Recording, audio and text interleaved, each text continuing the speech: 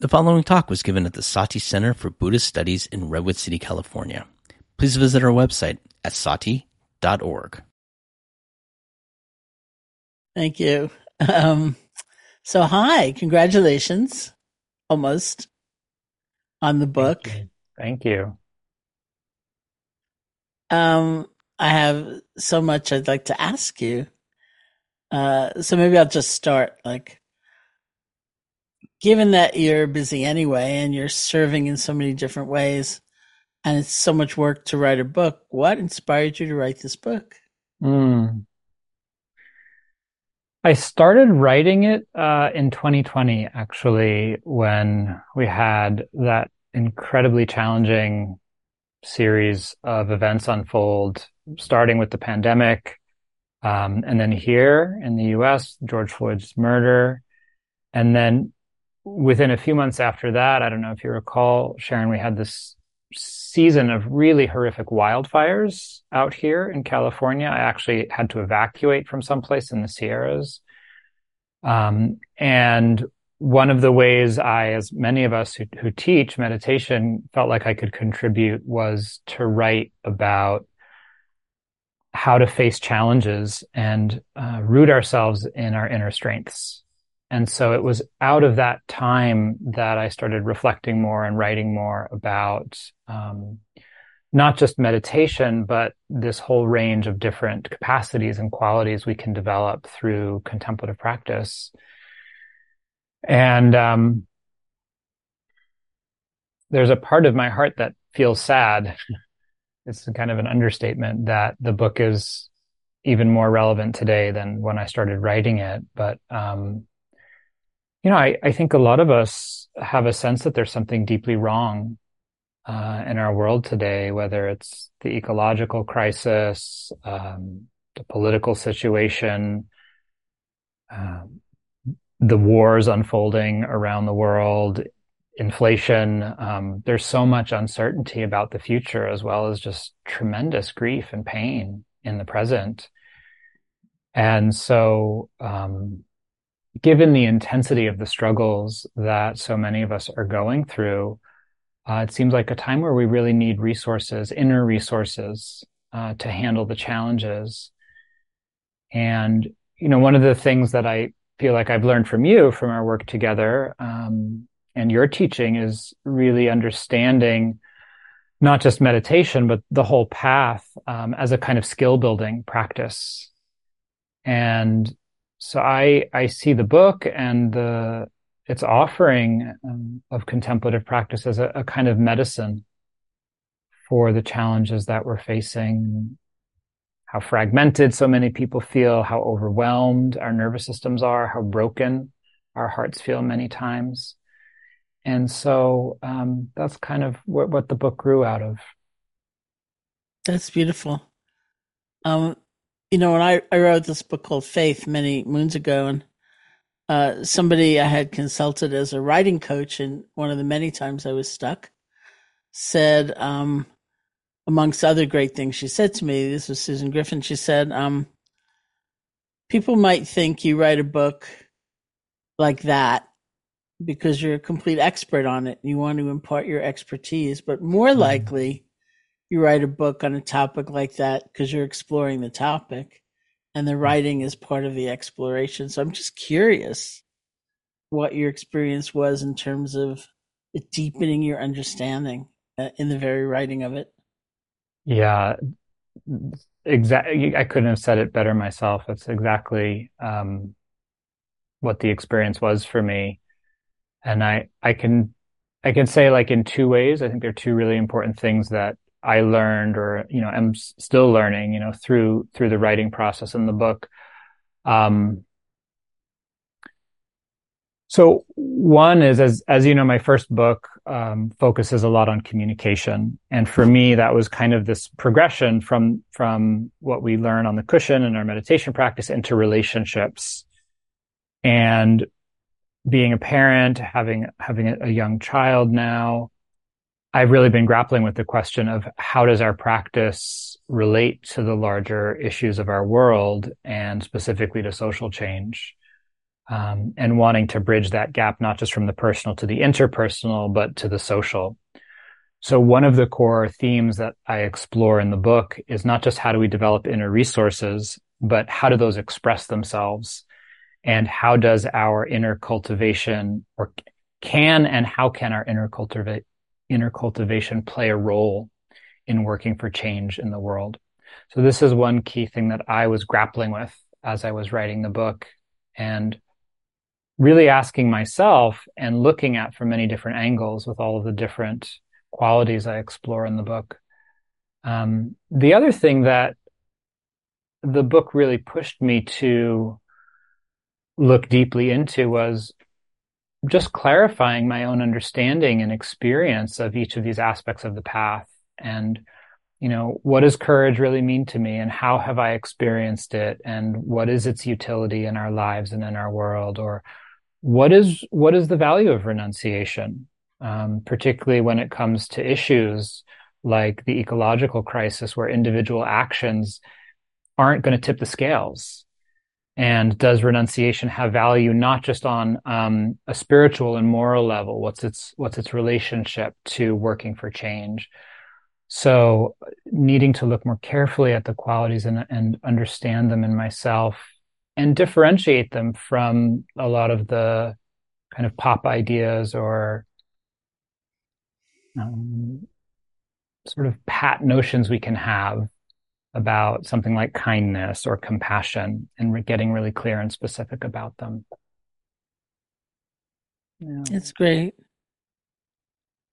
Well, the topic for today's session is spiritual resources for resilience, which is certainly something we are probably all thinking about. And you've mentioned the challenges, some of the challenges that we're living through today, the ecological crisis, war, inflation. And I'm wondering if you could say more about the title of your book, which I find very intriguing. Your heart was made for this. It sort of reminds me of something somebody told me, sort of in kind of terrible beginnings of the time of the pandemic, and everything disrupted and changed, and so many people I knew, dying in New York, and terrible things. And somebody said that his statement of encouragement to himself was, you were made for this, you were born for this. So then he offered that to me, as a way of bringing up courage and strength. And I mean, there's something genuine about it, not just, if you say this, you'll feel better. So what did you mean, and what was your whole process of, do you really think we are made for this, that we are able to navigate these kind of times? Yeah. I think it's a legitimate question. And what I like about the question and the title is that it is kind of provocative in that sense of, really? And for me, there's a way in which, yes, there's a yes there, and there's a no. I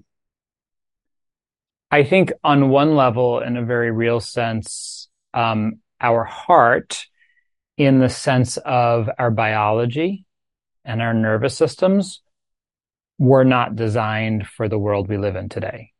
And a lot of evolutionary biologists talk about this. It's something that's recognized phenomenon that, we evolved in small communities with, no more than 50 to 150 connections, and expect to have certain things in our lives, like enough downtime and nourishment from social connection, a shared sense of meaning and purpose and place in the world. So many of the things that modernity has stripped us of.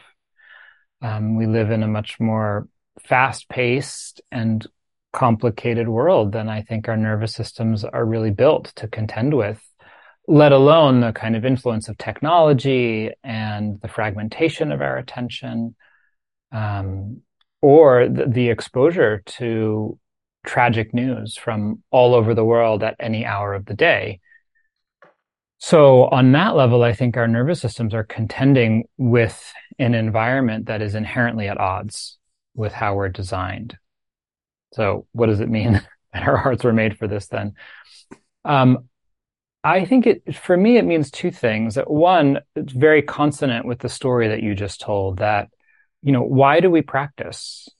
Why do we have spiritual cultivation? It's not just so that we can feel good when everything's going our way. It's precisely to be able to rise to the challenge when things are really hard.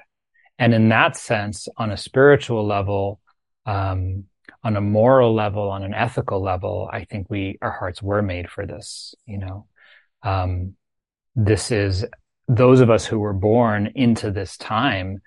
These are the greatest tasks we will face, to be in right relationship with everything that's unfolding and find our place to contribute in a meaningful way. That's one meaning for me of what does it mean to say our hearts were made for this. The other meaning, which is kind of a play on words with the nervous system interpretation, is that I believe, what the Buddha discovered, that our hearts were made to wake up, that we were made to flourish and to realize our full potential. And one of the things that's been so beautiful about being a parent and being around a newborn is to see how beautiful the human spirit is when it comes into this world. How loving, how generous, how joyful, how enthusiastic, how curious, how playful.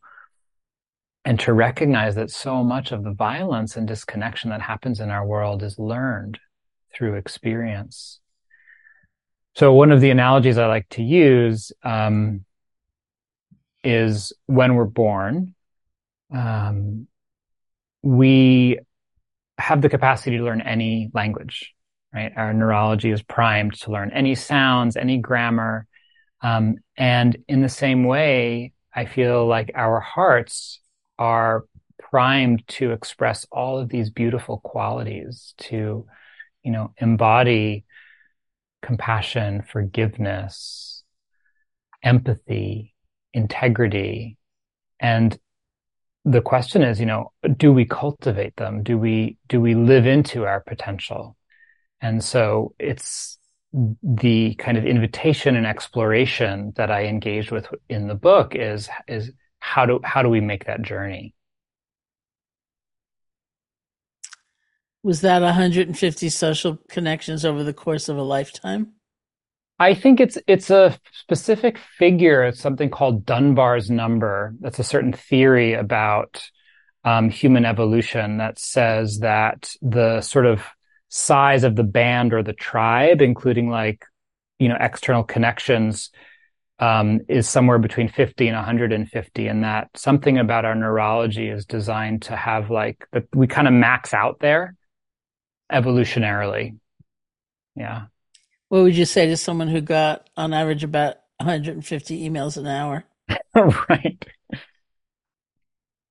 Balance, rest. Yeah. I mean, so much of the book in terms of how I try to make, so the book goes through all of these different qualities we can develop that are rooted in the path, but broader than just Buddhist practice.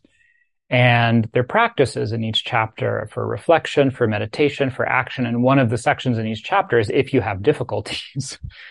And I feel like so many of the difficulties we have in our world, in our lives today, in terms of developing spiritually, ethically, morally, finding balance, have to do with the external circumstances of our lives, whether it's just sort of the sheer pace of modernity, or external circumstances due to structural violence or oppression.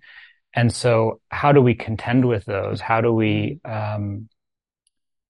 compensate for those conditions is one of the things that I try to make real in the book so that the skills can be really practiced.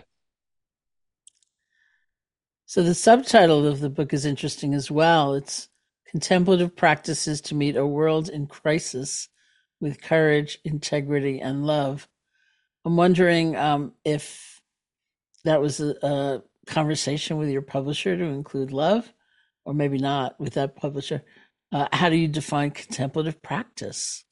And Mhm. can you give us some examples of practices that are actually included in the book?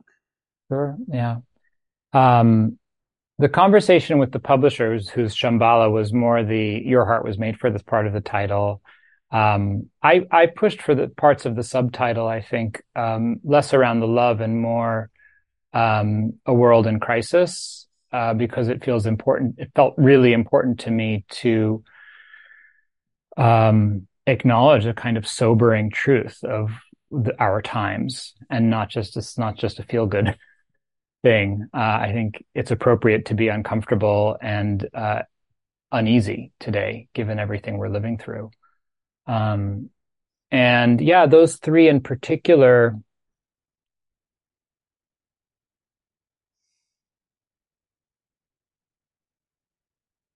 I honed in on them, I think, because they feel essential in some way in that order. It's like we need courage to actually turn towards the truth. We need integrity to feel a sense of inner strength to face the truth. And then love is the piece that softens it, right? That nourishes us with connection and that takes us beyond ourselves. So I define contemplative practice in the book as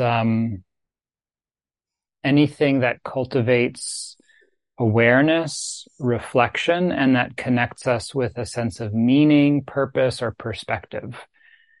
And one of my aims with the book, in the last somewhere between 10 to 20 years, depending on how you cut it, mindfulness has become so well known, and meditation along with it. I mean, you've been doing it longer than I've been alive.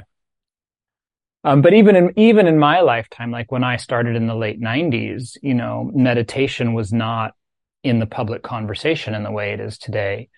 So I think it's a great benefit to our world that mindfulness and meditation are common terms now.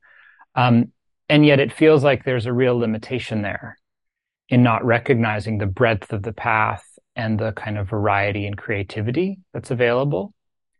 So one of the analogies I've been using as I talk about it is, it's like thinking about the difference between running and exercise. I don't like to run. So if I said, well, I don't like to run, so I'm not going to exercise, that wouldn't make any sense because there's so many ways to exercise. In the same way, I feel like not everyone connects with meditation, but there's so many other ways to cultivate awareness and reflection and to connect with meaning and to move beyond ourselves. So that's what I'm really exploring with the book.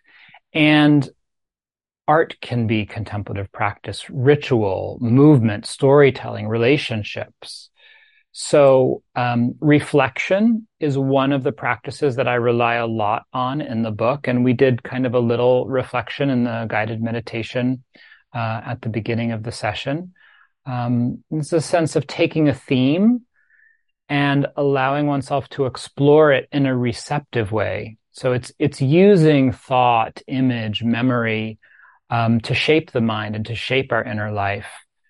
One of the reflections at the very beginning of the book, to come back to your book on faith, is a reflection on aspiration and faith and so kind of listening deeply for what's most important to us. What do we know or trust in our hearts, and how do we want to orient in our life? Another contemplative practice that I use in the book and for different qualities is working with image. The image can be a very powerful way to access different parts of our consciousness. So, for example, in the chapter on patience, one of the tools I offer for cultivating patience is recollecting an image that represents patience. Like here in California, we have the old growth redwoods, these massive, massive trees, or a mountain, image of a great mountain, or in the commentaries, they use the image of a lake, right? The shore of a great lake, encompassing the energy of anger or hatred. So recollecting an image and reflecting on it as a way of developing a connection with a quality would be another example of a form of contemplative practice. And all of them rest upon the skill of training our attention and this kind of underlying insight of the Buddha, and I think all forms of contemplative practice, that how we use our attention every day shapes our inner life, and that we're always practicing something. So developing the skills of attention so that we can choose more consciously and steer inwardly around what are we building? What kind of world are we building, not just externally, but internally? And that's really where I see the potential for cultivating spiritual resources for resilience, is that every day, if we develop the capacity to know where our attention is going and to redirect it skillfully, not to avoid the things that are difficult or painful, but to make conscious choices about when we're engaging with them and when we're nourishing ourselves, we can develop a more rich, robust, and stable inner life so that we have more to offer. All right. It's beautiful. I used to say that my favorite word, as it was for many years, was poignancy. And talking about the heart of compassion, that flavor of poignancy there, and these days they say my favorite word is emergent or emerging, because meditation is attention training. It's one of the many, many ways, as you point out, we can do attention training. And when people think about training in loving kindness or training in compassion or something like that, it sounds so odd and it feels so cold, but really it's all saying that we know we can train attention, and all of these other things are like emergent properties of paying attention differently. So you don't set out and say, I'm going to be more loving today in some forceful, coerced, weird way. But just from experience, that if you look directly at people instead of through them, or you listen to somebody instead of hold in your mind some rigid impression of them, that what you're laying the conditions for what may then emerge, which is some sense of connection. And so you have an interesting list of emergent qualities. You have 26 chapters in this book, each on a different quality. And many of them, of course, I recognize from Buddha's teaching, like mindfulness, energy, concentration, kindness, compassion, and so on. But some are, they're not disconnected, I think, from anything we might experience in training attention to be different, but they're not in sort of the classical list, like rest or play. And how did you choose the qualities?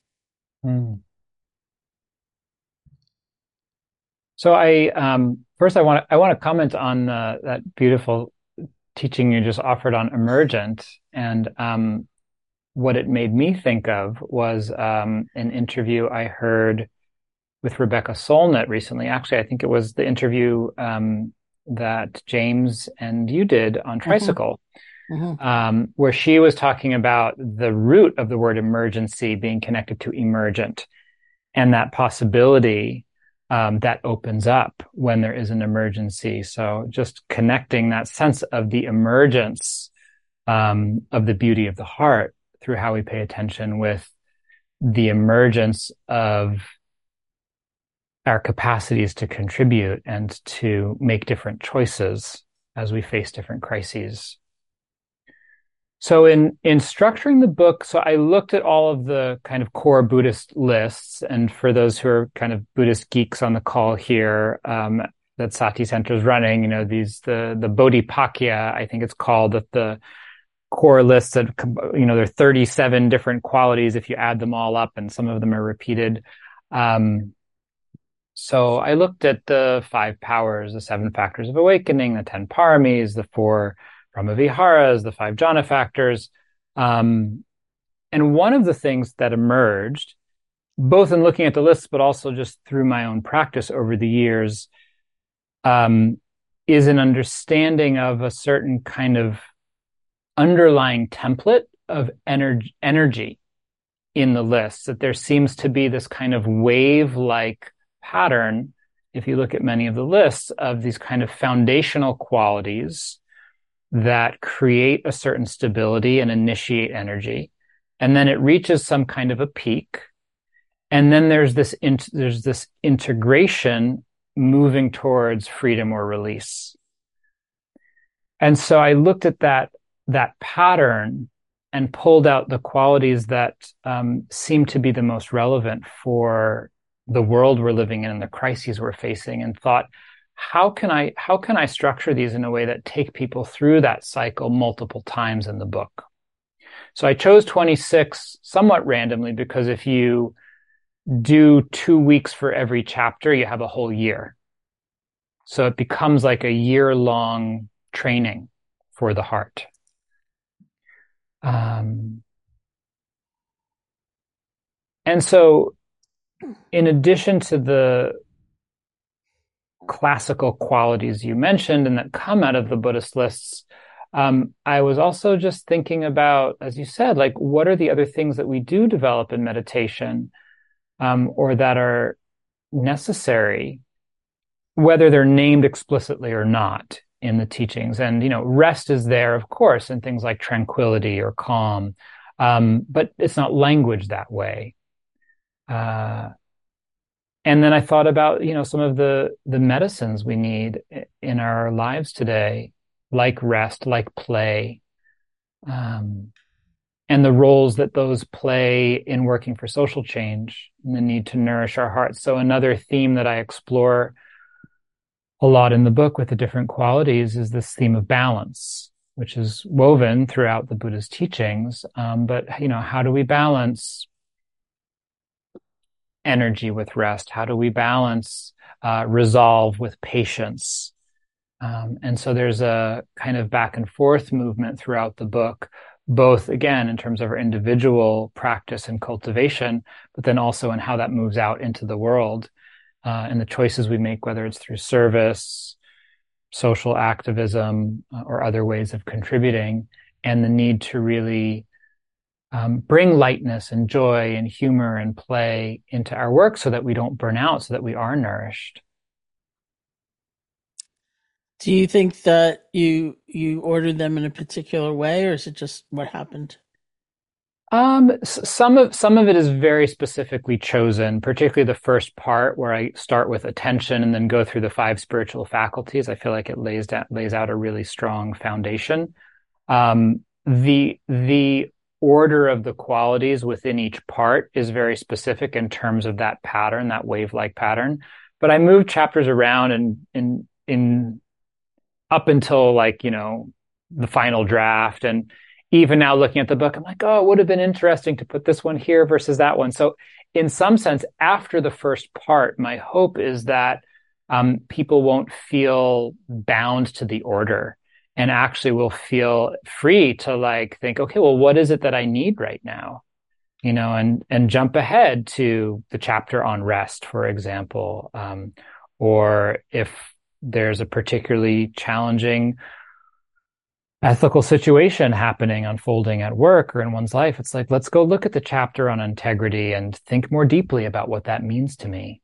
And so that it can really be a companion and a resource to meet people where they're at.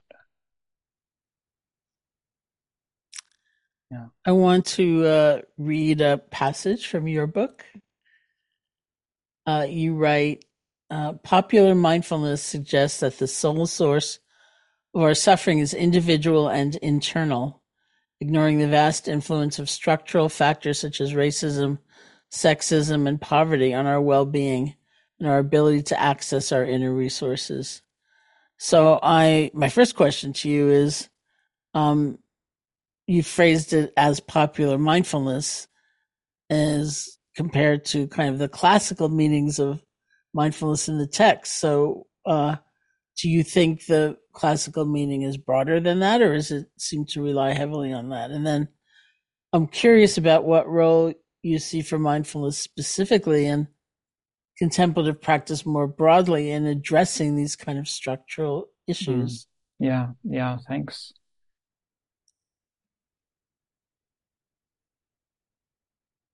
Well, I think it's clear that like the Buddha wasn't trying to restructure ancient Indian society. That wasn't his mission. And so I think he was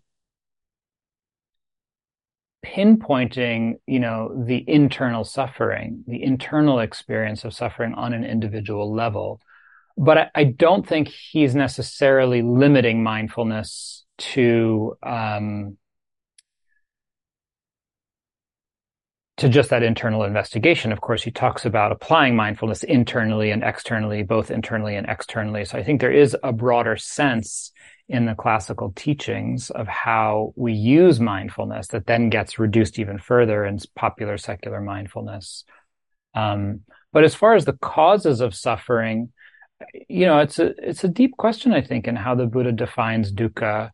And it does seem to me that he is really looking at the individual emotional, psychological, spiritual experience of struggle and being burdened, however we want to define dukkha. And that the external circumstances maybe get defined more in the context of pain as unpleasant experience, right? Whether it's physical pain, or the pain of war, the pain of poverty, and so forth. And yet, I think what's so remarkable about the practice and the teaching is that I think it does provide an invaluable tool for working for change on a structural level.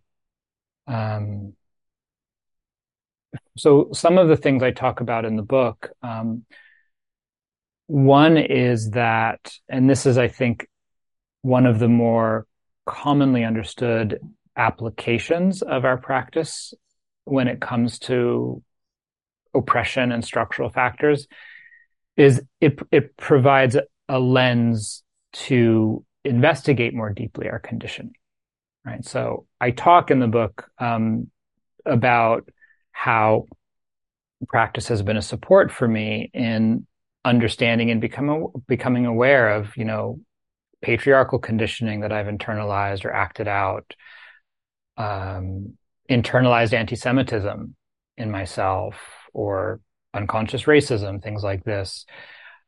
So that's not only the mindfulness practice, but all of the other qualities we develop in training our attention, like courage and curiosity, kindness towards ourselves, the capacity to let go, I think supports us to look more honestly at these things and begin to transform them. Mm-hmm. I really love the phrase that you're fond of, that you share so often on social media, of meditation doesn't replace action. So of course we need more than that inward looking to actually address and engage in structural violence and oppression, or the climate crisis, all of these issues we're facing. And yet I think that our contemplative practice has a key role to play in that process. I feel like a lot of the times spiritual practice, or even the kind of wellness sector and social change, get presented as an either or, that it's sort of mutually exclusive thing, but I really see them as supporting each other. Our practice helps us to not only understand the dynamics of oppression and transform them, but to come from a different place in how we're working for change and align our means with the end that we want to see, so that we're not unintentionally sort of recreating patterns of domination or shaming or excluding in our work for change.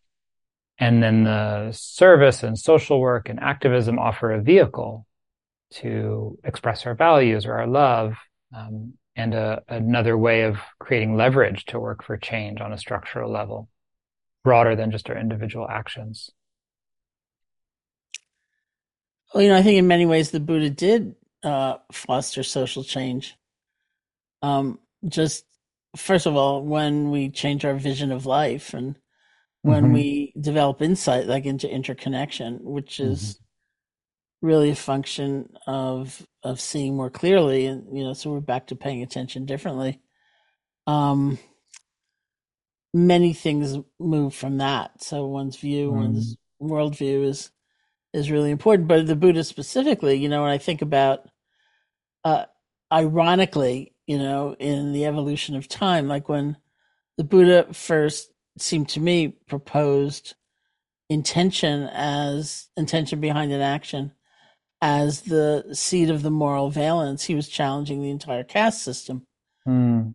which in the philosophies of that time would often say, what was right and appropriate or dharmic moral for a Brahmin male was completely forbidden to soldier's caste, whatever that was called, Hmm. um, to study scripture, to mediate with the divine. It was also forbidden to a Brahmin female. And so morality was held by one's birth, in effect. And the Buddha was saying, well, that's irrelevant. It doesn't matter what your gender or your caste or your social status or your skin color. An act born of hatred will have certain kinds of consequences. An act born of love, as its intention, will have Mm. certain kind of consequences. And there was a Hmm. huge upheaval and very threatening in many ways. And there were other things like that. But I think of that because, it is such a part of the classical teaching and it's still very important. And these days, in innumerable diversity and inclusion workshops, one hears, intention is not the point because look at impact. Hmm. And I think that makes a lot of sense too. It fits even in the teachings because it's not just the intention, there's the skillfulness of the execution. You can have an intention that's also full of delusion, about skill and speech or so on, back to communication.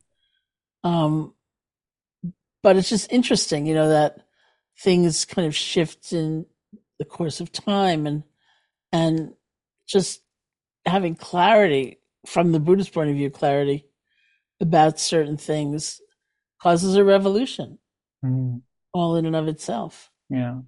I love that you're bringing all of that in and kind of making the distinction, I think, between like one, the transformative power of the practice and the teachings on a social level, um, and two, how some of the Buddha's teachings, including, I mean, things that you didn't mention that we could go into in terms of how he structured the monastic sangha, which is kind of democratic and egalitarian, um, did challenge the social structures, and the distinction between that, and kind of the explicit aim of the teachings in terms of individual liberation, right? So there are those two levels. Mm-hmm.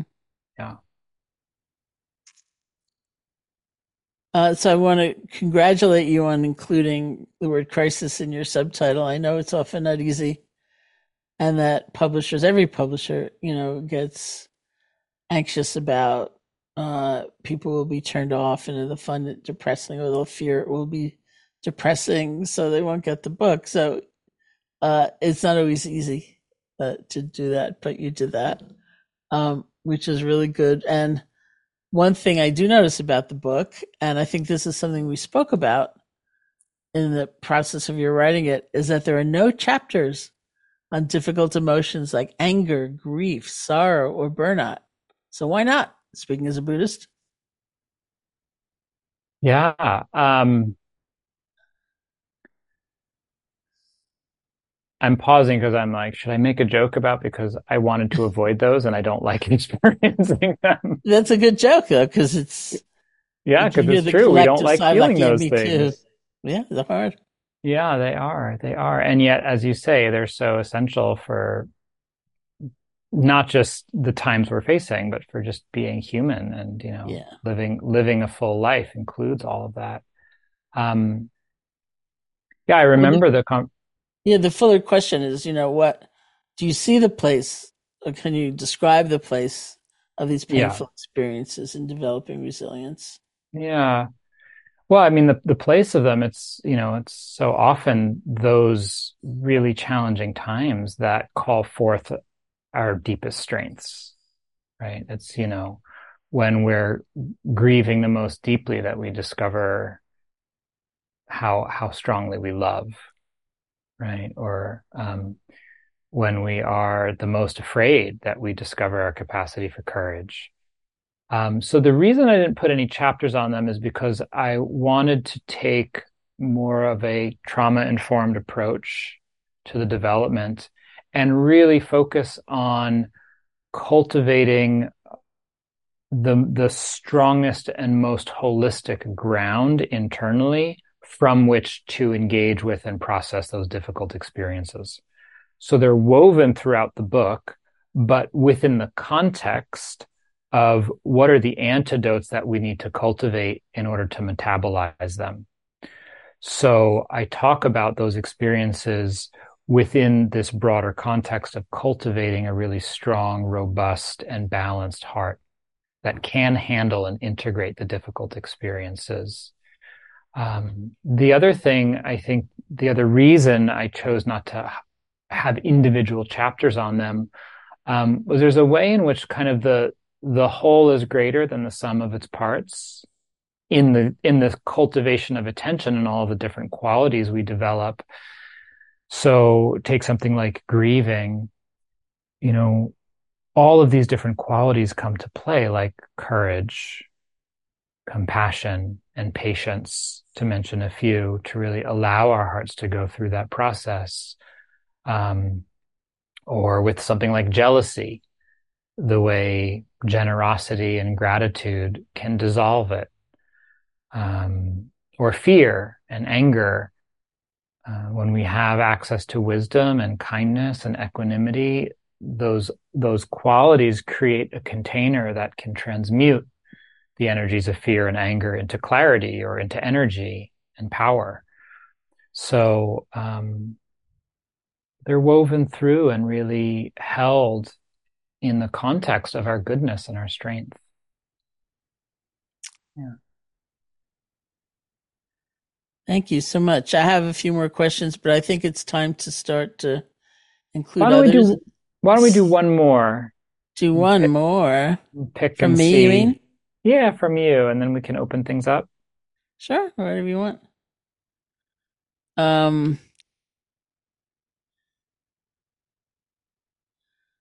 Okay. You've recently become a new parent. Speaking about play, and I don't know about rest, but I'm curious how that's affected your practice and if it's changed anything in the book in any way. Well, I have much less time for formal practice. So it has, forced me to really live the practice and to make the most of small moments of rest, of awareness, of connection. And while I miss having more downtime and free time for formal meditation, I also really love the challenge of making every moment practice in a very real way. It's been incredibly humbling. I think it's been really good for my personality to see, all the places I lose patience, or get grumpy or irritable when I haven't had enough sleep or haven't had enough time to, meditate or walk in the woods or something. So a lot of good dose of humility and just tremendous wonder and appreciation for the miracle of getting born, and for the immense amount of work parents everywhere do and have done. And then, in terms of the books, I wrote the first draft while my wife was pregnant, and then I edited the second draft, which was a very rigorous and challenging edit after our son was born, during the winter, and we weren't sleeping. It was a very challenging time. but I feel like his presence in our lives taught me a tremendous amount, and really just embodied so many of the qualities in powerful ways, that it provided a different kind of taste and insight into some of these, the innate nature of some of these qualities, as I was referring to before. And maybe the last thing is just, just this, one of the things that was the most startling, particularly in those early months of this, the utter vulnerability and helplessness that we arrive here with, and how it calls forth so much goodness and generosity. And even today, he's over a year old, and just being out in public with him, it's like his purity just calls forth the goodness in others. It's so beautiful to witness. And it's this remarkable affirmation of the beauty and goodness of our nature as human beings. It's lovely. Okay, so I am not totally certain of how we're going to be receiving questions. I do have somebody wrote me one, which I will ask as a direct message in the chat, but I don't know what's our path here. Yeah, so why don't we can open up the chat, and we want to take the rest of our time together, everyone, to hear from you, and how can we be of support with the themes we've been exploring? Do you have questions for either of us, or questions about the book or anything we've talked about? So you could drop a question in the chat, and you could also raise your hand, but you'll stay off camera just to honor privacy. So Sharon and I will stay spotlighted. Do you want to start with the question you got, Sharon? Sure. Somebody was asking first about for you to speak toward the similarities in the name of your book and that of, is it Kyra Duolingo, yeah. Kyra Duolingo's book, which is called We Were Made for These Times. And then something about the similarity in content. So I want to speak a little bit to that latter point, because I've written 13 books at this point, and there's only so much I understand, I hate to think I made any of this up anyway. I'm referring to either the Buddhist teaching or other sources or artists or therapists or somebody, and so I don't think there are that many topics actually. You either approach things from one angle or another, but it's the same kind of life, and we're all just trying to devote ourselves to one corner of it so that we can explore it. Okay, so what about that title? Yeah, so Kyra and I are friends and colleagues, and well aware of the similarity of titles and also the terrain we're exploring in the books. So we talked about it actually before I settled on the title with the publisher. I think that the actual title, the first part, Shambhala recommended. Kyra and I talked about it, and Kyra was very gracious in offering her blessing and basically said, I didn't come up with this title either. She took it from another person, from a letter from one activist, from a mentor to an activist. So I think that, as Sharon's pointing to, that some of the similarities are more about the relevance of our practice and the times that we're living in, and that these are the themes that are emerging in our times because it's what's needed. Yeah. And Kyra's book is wonderful, and they do overlap, but we also cover distinct things in both books.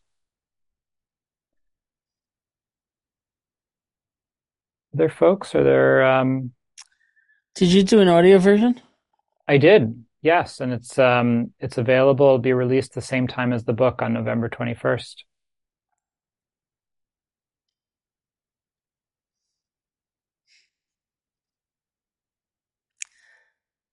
And you're the one reading it? You're reading Yeah. it? Yeah. It was really fun to read, actually. It was a way of, revisiting the whole book. It had been a few months since I'd looked at any of the text. That was enjoyable. Well, I got another question for you. I believe it's for you. Please talk more about dealing with jealousy. The topic is hardly spoken about by teachers. Yeah, thank you. Hmm. It's interesting. There is a lot of stuff in the teachings about comparison, right? Right. And so often that comparison is leading not to sympathetic joy, but to the opposite, which would be Yeah. jealousy. Yeah. I love that point, Sharon. A few different things come to mind for me, I'll share, and I wonder for you, Sharon, what comes to mind. So, I mean, one is just the stepping back and the acknowledgement of the suffering, right? Like I've heard you say, Sharon, like this is a state of suffering. Just that recognition that we're suffering is so important. Um, Understanding it as a contraction. There's a certain kind of craving and clinging in the heart. But not to demonize it, to see that contraction as a certain longing for something that we care about. So one way of working with jealousy, I think, is to try to connect with the aspect of our heart that either wants to feel fulfilled, wants to feel seen, recognized, beautiful, and to try to disentangle the reaching, the comparing, and the pain of that contraction with what it is that we want that could actually be meaningful or fulfilling, to disentangle those. That's one aspect of it for me. Another is to investigate and bring attention to the arising of clinging and contraction and the suffering inherent in that. So the heart learns how to let go. But of course, that takes resources. So I think jealousy needs to be counterbalanced and healed with dignity, self-worth, connection, uh, all of these things that nourish us. Gratitude is a huge, I think, antidote to jealousy, recognizing what we already appreciate and have as a way of reminding the heart of its fullness and remembering how to let go and experience that innate sense of well-being without reaching for something. So those are a few of the things that come to my mind. Anything you would want to add to that, Sharon? Yeah, but I'm not reading the question. Well, Okay. I think gratitude is a very interesting quality in the context in which you written this book and you're speaking, because in terms of social issues and needing to confront maybe oppressive systems or being treated unfairly, people often say, well, gratitude is like the stupidest quality because that's like being grateful for crumbs, instead of standing up and saying I deserve better. And so when I was doing research for one of my books, and I talked to scientists, and one of them said, no, it's actually quite different than that, according to the research, that if you practice gratitude, and it is a practice, you know, people do it in different ways, but they might say, at the end of the day, I'm going to write down 3 things I'm grateful for from the day, or maybe you have a gratitude buddy and you text each other at the end of the day, like, hey, this thing happened. Um, if you practice gratitude, I've heard, research shows, then it's just what you're talking about. You get filled with a kind of energy. You don't feel depleted. You don't feel so impoverished internally. You don't feel so exhausted. And you have energy to try to make a difference, really. Yeah. And the other thing somebody said to me was people who practice gratitude really want to pay it forward. Mm. They want to see other people get a break. They want to see them get some relief. They want to see them get better treatment. And then um, they have more energy to try Yeah. to do that. So Another question. I love the idea of living these qualities you spoke of more consciously, reevaluating and being present to our values. Will you be offering any teachings on these qualities? What are you doing? Yeah, absolutely. Yeah, so I have a bunch of events around the book happening. I think that the next one will be on the release date of the book, November 21st. So I'm just doing an open Q&A for an hour, just me. It's on my website. And then I'll be continuing to do events. So my website's the best place to see where that's happening. And the idea is that to also do some kind of online training in conjunction with the book at some point, perhaps not next year, but after that. You talk about how humans evolved to be in communities of 50 to 150 and how some are overwhelmed with many more connections. But what about those who are lonely and isolated and alone? I know many for whom the loneliness and isolation that started in 2020 has continued, or people who are aging and lonely or disabled and lonely. Does your book talk about this? Yeah, absolutely. I appreciate the question and just yeah, I think it's one of the challenges of our times is that even though we are surrounded by, more and more virtual connections and people are lonelier than ever. I talk about it in different ways. One whole part of the book, part 3, is devoted to exploring relationship and friendship and its role in these qualities.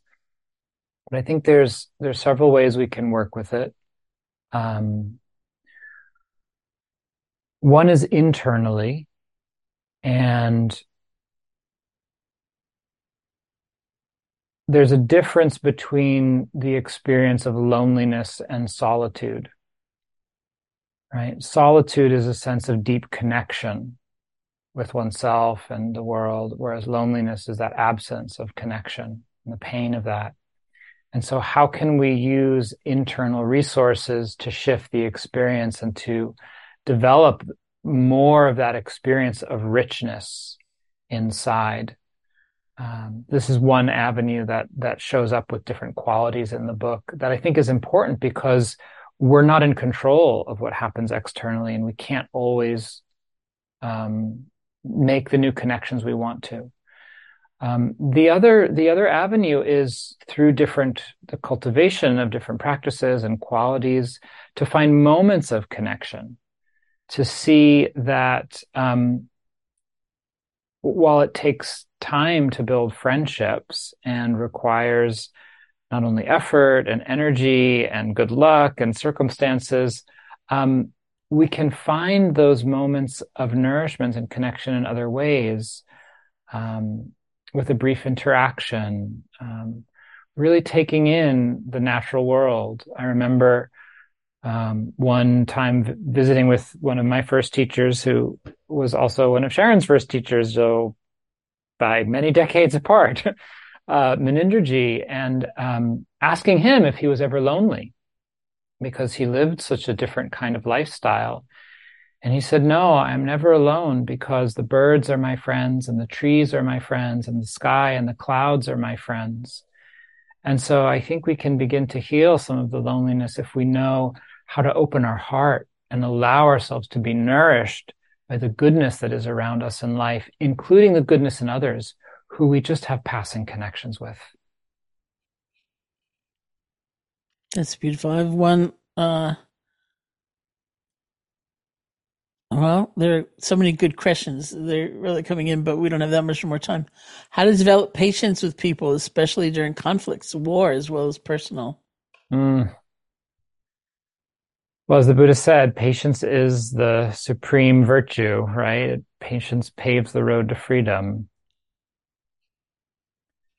I think first we need to understand what patience is. And I talk about this in the chapter on patience, and that patience is not gritting our teeth or, just hunkering down and bearing something. That often is a kind of aversion or resistance.